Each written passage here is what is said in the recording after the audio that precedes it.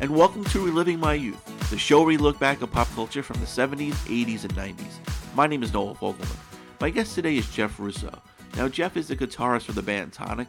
He's also an Emmy Award-winning TV composer, having worked on shows as Fargo, which he won the award for, Legion, Counterpart, The Night of, and Star Trek Discovery. We talk about how he's been able to juggle both roles, and how he got involved with Emerson Hart from Tonic, and how he got involved with his TV work. Now, this interview took place during the summer, so it was before the news broke that Patrick Stewart was coming back to Star Trek, so we didn't have a chance to talk about that. But Jeff, big Star Trek fan, we talk about his influences in his Star Trek work as well as his other TV work, and I hope you enjoy my interview with Jeff. And helping me relive my youth today is Jeff Russo. Jeff, how are you today? I'm good, thanks. Yeah. How are you? I'm doing great. Thanks so much for joining me. Before we kind of like reminisce and talk about what you're doing now as well, I saw Tonic over the summer, and up on stage I saw Emerson. I didn't see you. I'm sure you're pretty busy with all your composer work. How difficult is it to kind of balance both?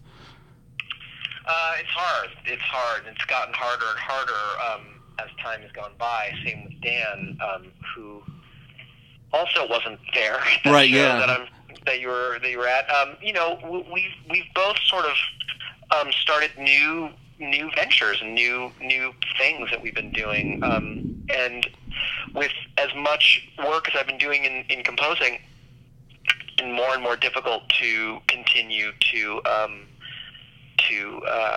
play with the band. Now I'm going out on the 11th to play a show on the 12th with the guys in Council Bluffs, Iowa. Because I have the time free, and right. Whenever I can play, I want to play. I mean, Emerson and I have been playing music since we were just kids, basically, and so any chance I have to do that, is what I love to do. I really do love. Doing it. But it has been difficult, trying to manage all of the different things that I've been working on. Right. So now, going a few years back, who were some of your like musical influences growing up? Oh, I listened to all the classics. The Beatles, Stones, Pink Floyd, and I listened to a bunch of classical music as well. My dad was really into classical music, so he used to play it in the house all the time. But I loved pop music. Pop music of the '70s and the early '80s, and that stuff that was always sort of playing in my head, or playing on the school bus, or playing on the camp bus, or whatever. And I picked up my guitar when I was sort of later in my musical journey. When I was about 15, 16, I started playing guitar. After listening to Dave Gilmour play on Pink Floyd records, and I just loved listening to those records. So I would pick up my guitar and learn those songs, and that, along with Led Zeppelin and Stones and stuff. So there's so many different types of influences that I have from that kind of music growing up, that it's hard to sort of put it onto one thing. Right. So when did you first meet Emerson?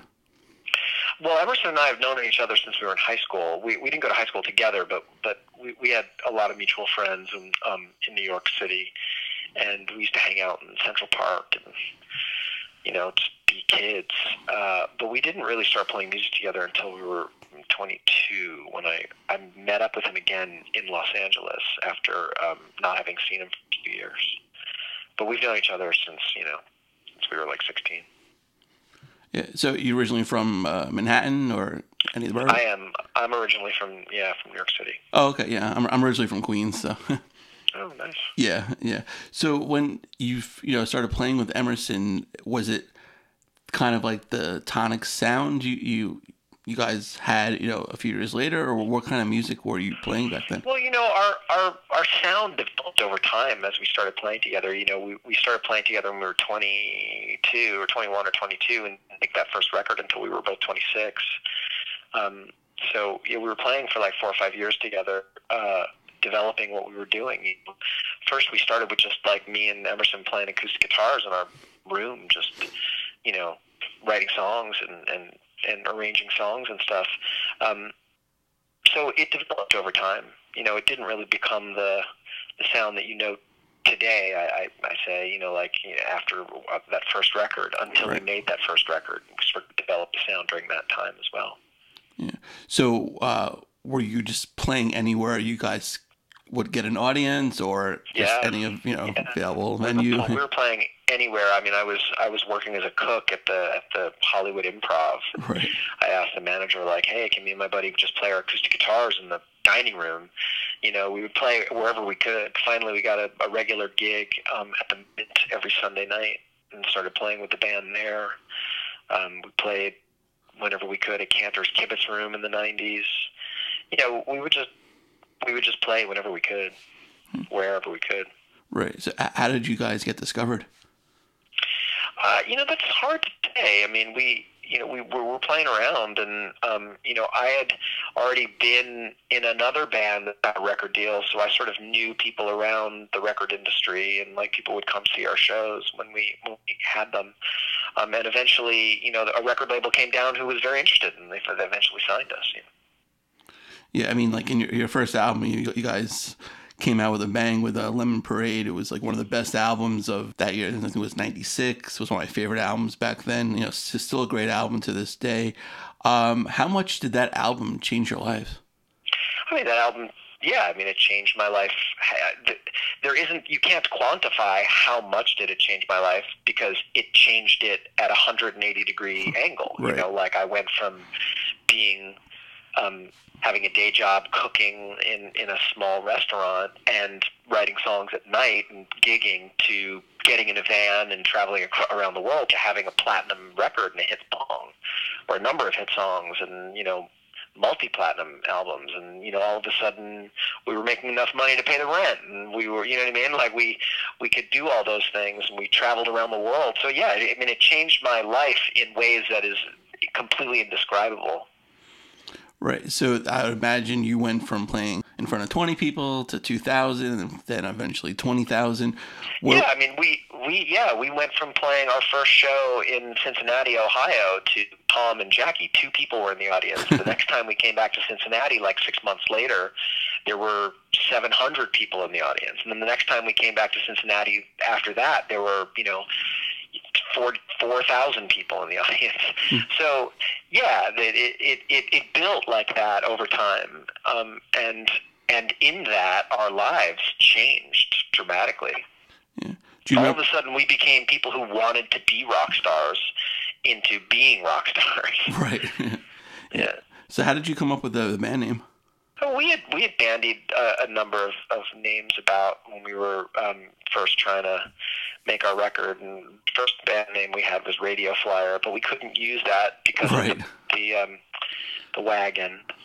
And then eventually, someone, we were in rehearsal or something, and somebody was like, "Go to the Tonic," because it's a musical term, And we all sort of looked at one another and said, "Oh, that's a good name." So that just stuck. Right.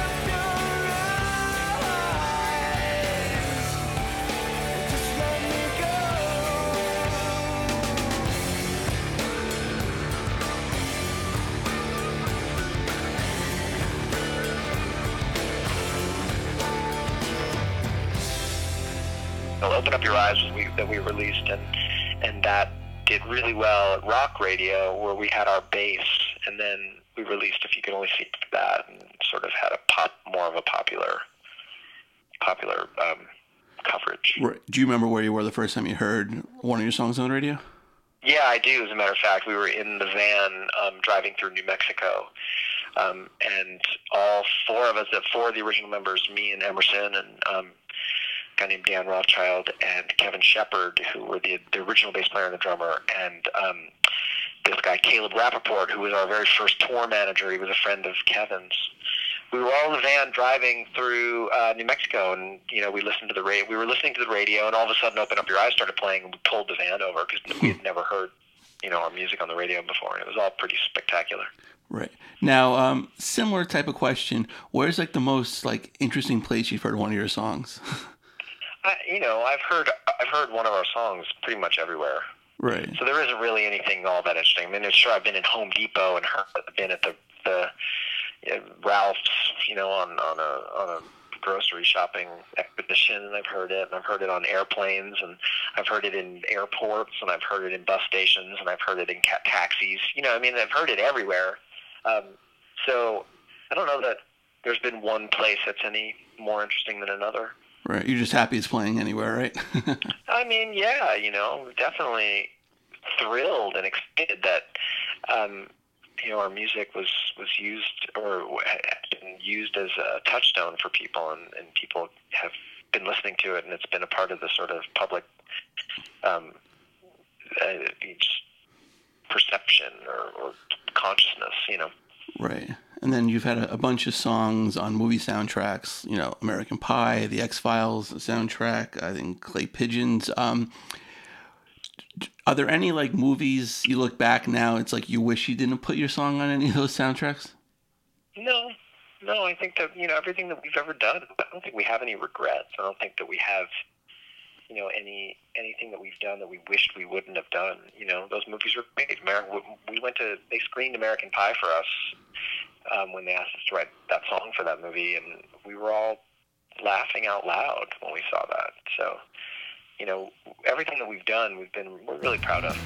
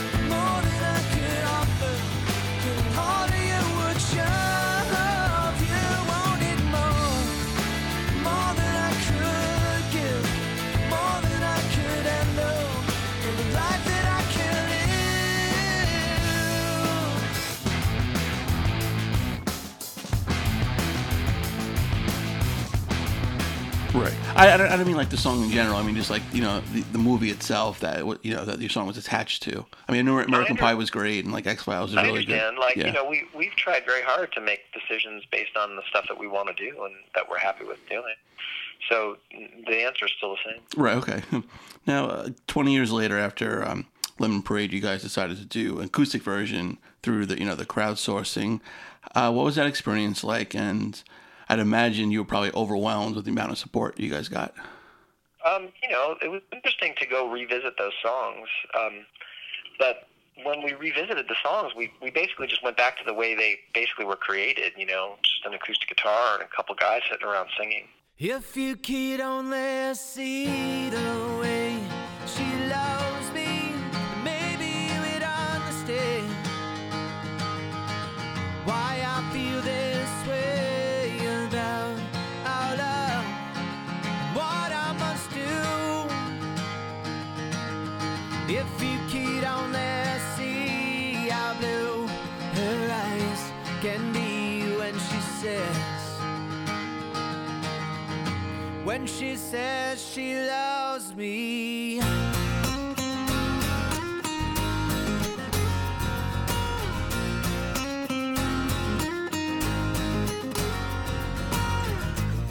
Well, you've got your reasons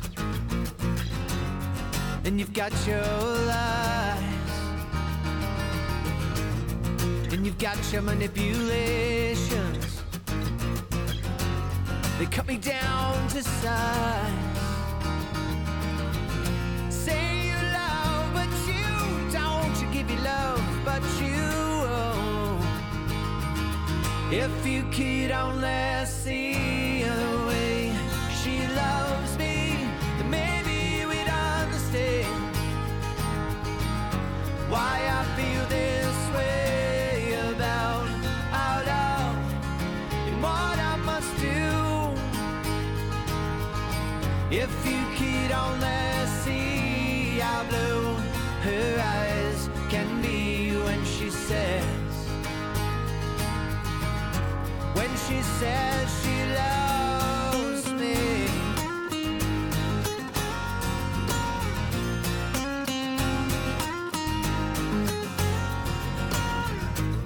Seems the road less traveled shows happiness unravel, and you gotta take a little dirt to keep what you love. That's what you gotta do. Say you love, but you don't. You give your love, but you won't. You're stretching out your arms to something that's just not there. Say you love the way you stand. Give your heart when you can. If you could only see the way she loves me, then maybe we'd understand why I feel this way about our love and what I must do. If you could only see how blue her eyes can be when she says she loves me. I feel like it was a really great experience for us to do that. It was really, really nice experience for us to get back together and play those songs like we originally intended.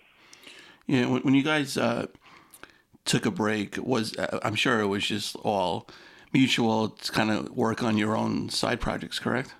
Well, there comes a point where you want to sort of broaden your horizons with what you're working on. So I know Emerson enjoyed going out and making solo records, and I sort of wanted to do some different stuff and ended up stumbling upon writing music for narrative and film and TV and video games. And I know Dan has gotten into managing artists because he was really, as much as he really liked to make music, he also really enjoyed apparently really enjoyed the business aspect of it. So, I think that we've all sort of, done the things that we really enjoy doing. Yeah. Now that leads me to my next question about the composing. How did you stumble upon that? I had friends who were doing it for a long time, and back in 2006, when I was trying to figure out what it was I wanted to do outside of Tonic, I was interested in that, and they invited me down to their studio, and I hung out and watched them work on television shows, and I found it really, really thrilling and interesting. So I started to work for them, hang around their studio and help them record and edit and clean up the studio and that kind of stuff. And the longer I did that, the more I really enjoyed the whole process. So that's really how I stumbled on it. And you had really no background in composing whatsoever, correct? Not really no background, like none. None. I'd never written the only music I'd ever written was with my guitar, right, playing drums or, some rock instruments. And, there was a really steep learning curve. But it's something that I think came pretty naturally to me. And I don't really know why. It just sort of did. From a storytelling standpoint, I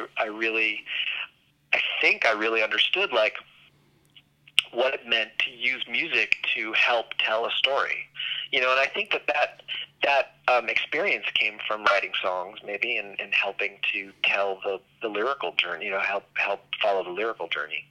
Right, and you certainly nailed it with obviously Fargo. I mean, some of the best music on TV is yours, quite frankly, and Fargo is phenomenal, the music. How difficult was that? Because it was, based on the movie, having kind of source material to work on and being kind of conscious that it was there.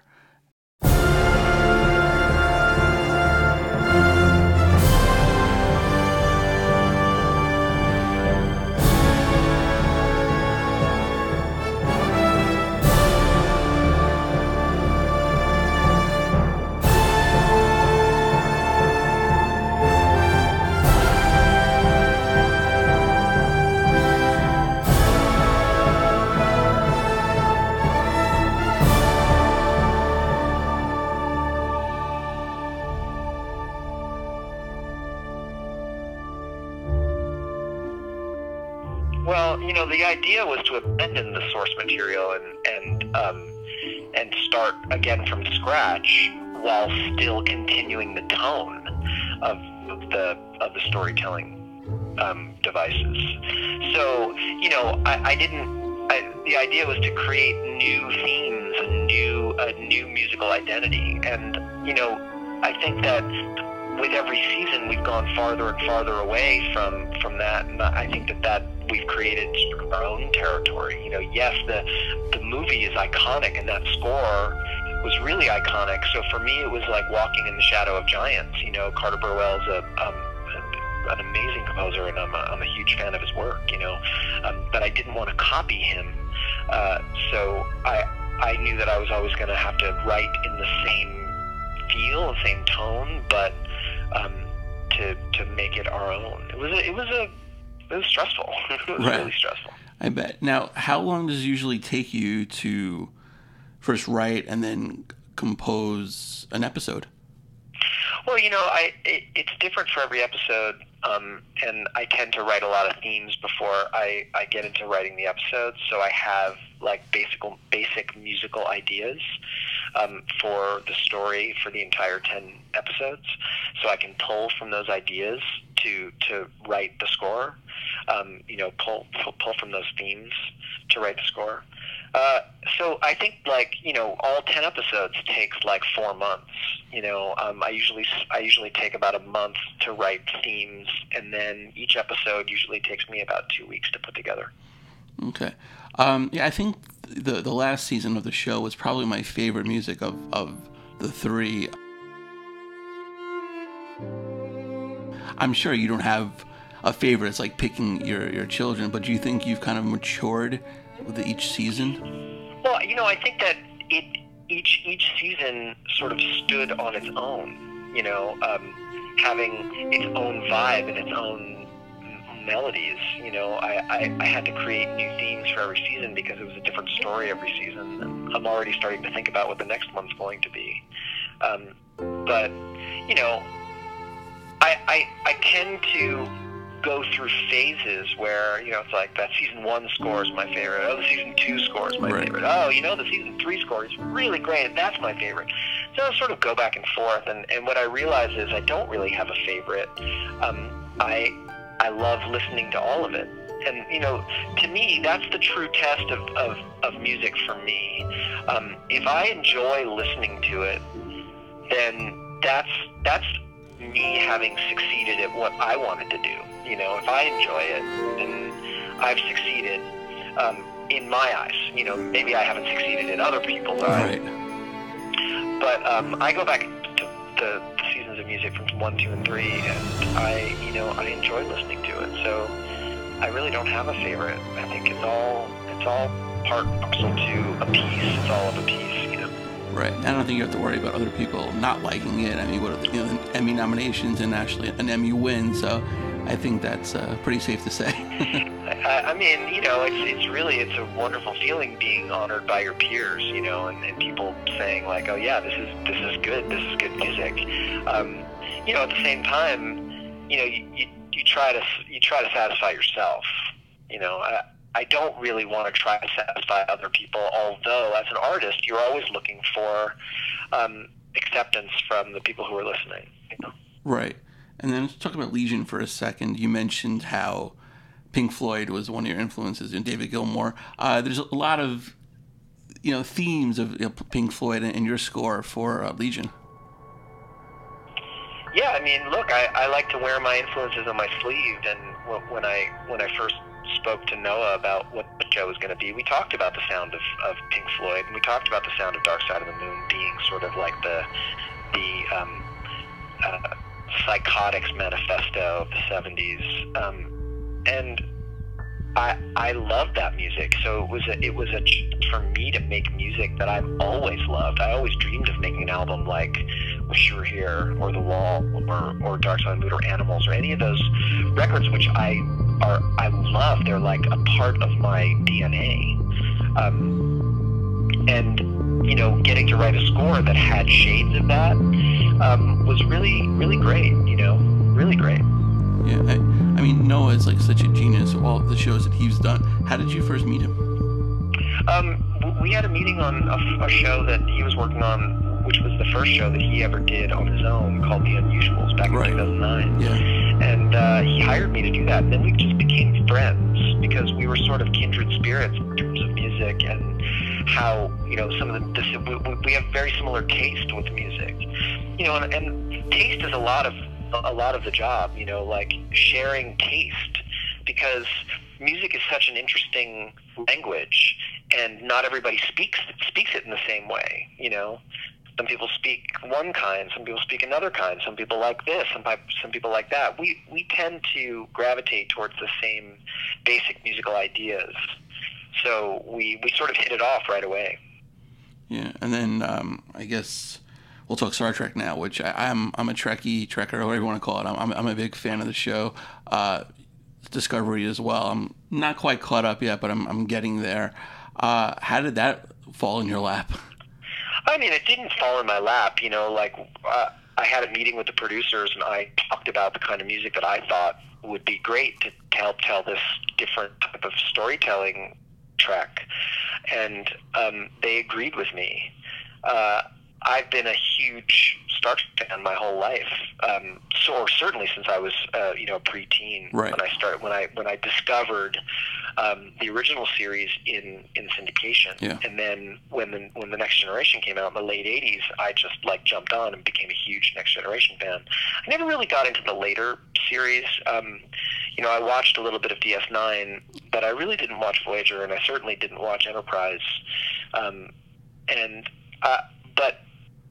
So I had an interest in wanting to try to be a part of that storytelling, and when I started talking about how I would like to try to tell the story of Star Trek in this prequel to the original series, they were very interested in the way I described telling that story. So I don't know that it fell in my lap. I mean, I had a meeting and talked about it, and had an idea Right. and had a point of view. And I think that's really important when you're making art, and you're doing anything on a committee. The idea is to have a point of view, and they either have the same point of view or like your point of view, or they don't. Yeah. It's not just about doing what somebody wants you to do. It's about contributing on a deep level creatively. Right. Now, I mean, like, there are so many iconic Star Trek composers. James Horner, who did Wrath of Khan, which is still my favorite. Obviously. Yeah, I think Wrath of Khan might actually be my favorite Star Trek score. Right. Yeah, and then the fanfare from Alexander Courage, and then we got. Oh, I mean, well, Alexander Courage's fanfare is probably the most iconic television music ever written. You're probably right. Yeah. It's great, and then they incorporated into the later movies in the end credit scenes, and then Next Generation's theme, Jerry Goldsmith, of course, and then Michael Giacchino. But how difficult was it? Like, also like Fargo, to kind of separate that and not have that in your mind. Well, I mean, that's impossible. Right. I couldn't separate it and not have it in my mind. I was constantly in fear of people thinking that I'm not as good as those guys, and I'm not. And everybody stands on their own. I had something to bring to the table, which is what I bring. Me, and they did too. I can't compare myself to Jerry Goldsmith. I can't compare myself to Alexander Courage, and I don't. So every move that I made, in my mind, I was, trying to separate myself and yet still be inside that world. I still pinch myself to think that I'm now on a short list of composers that has worked on Star Trek.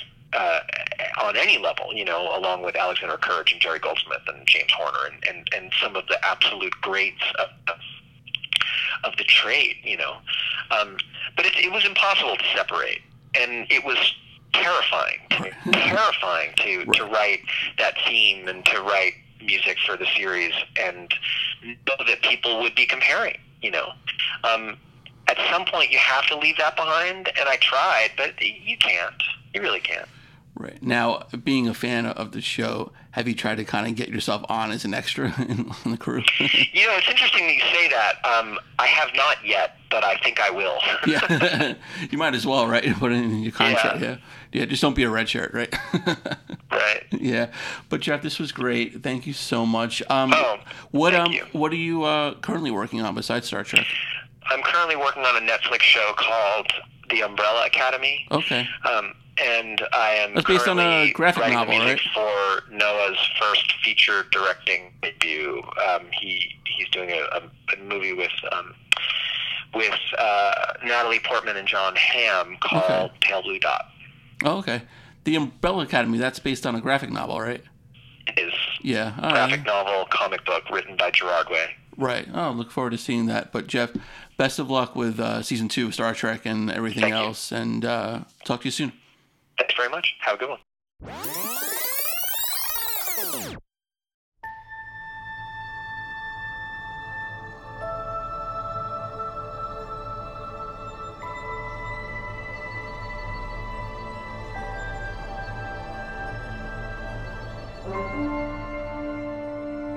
And a special thanks to Jeff for joining us today.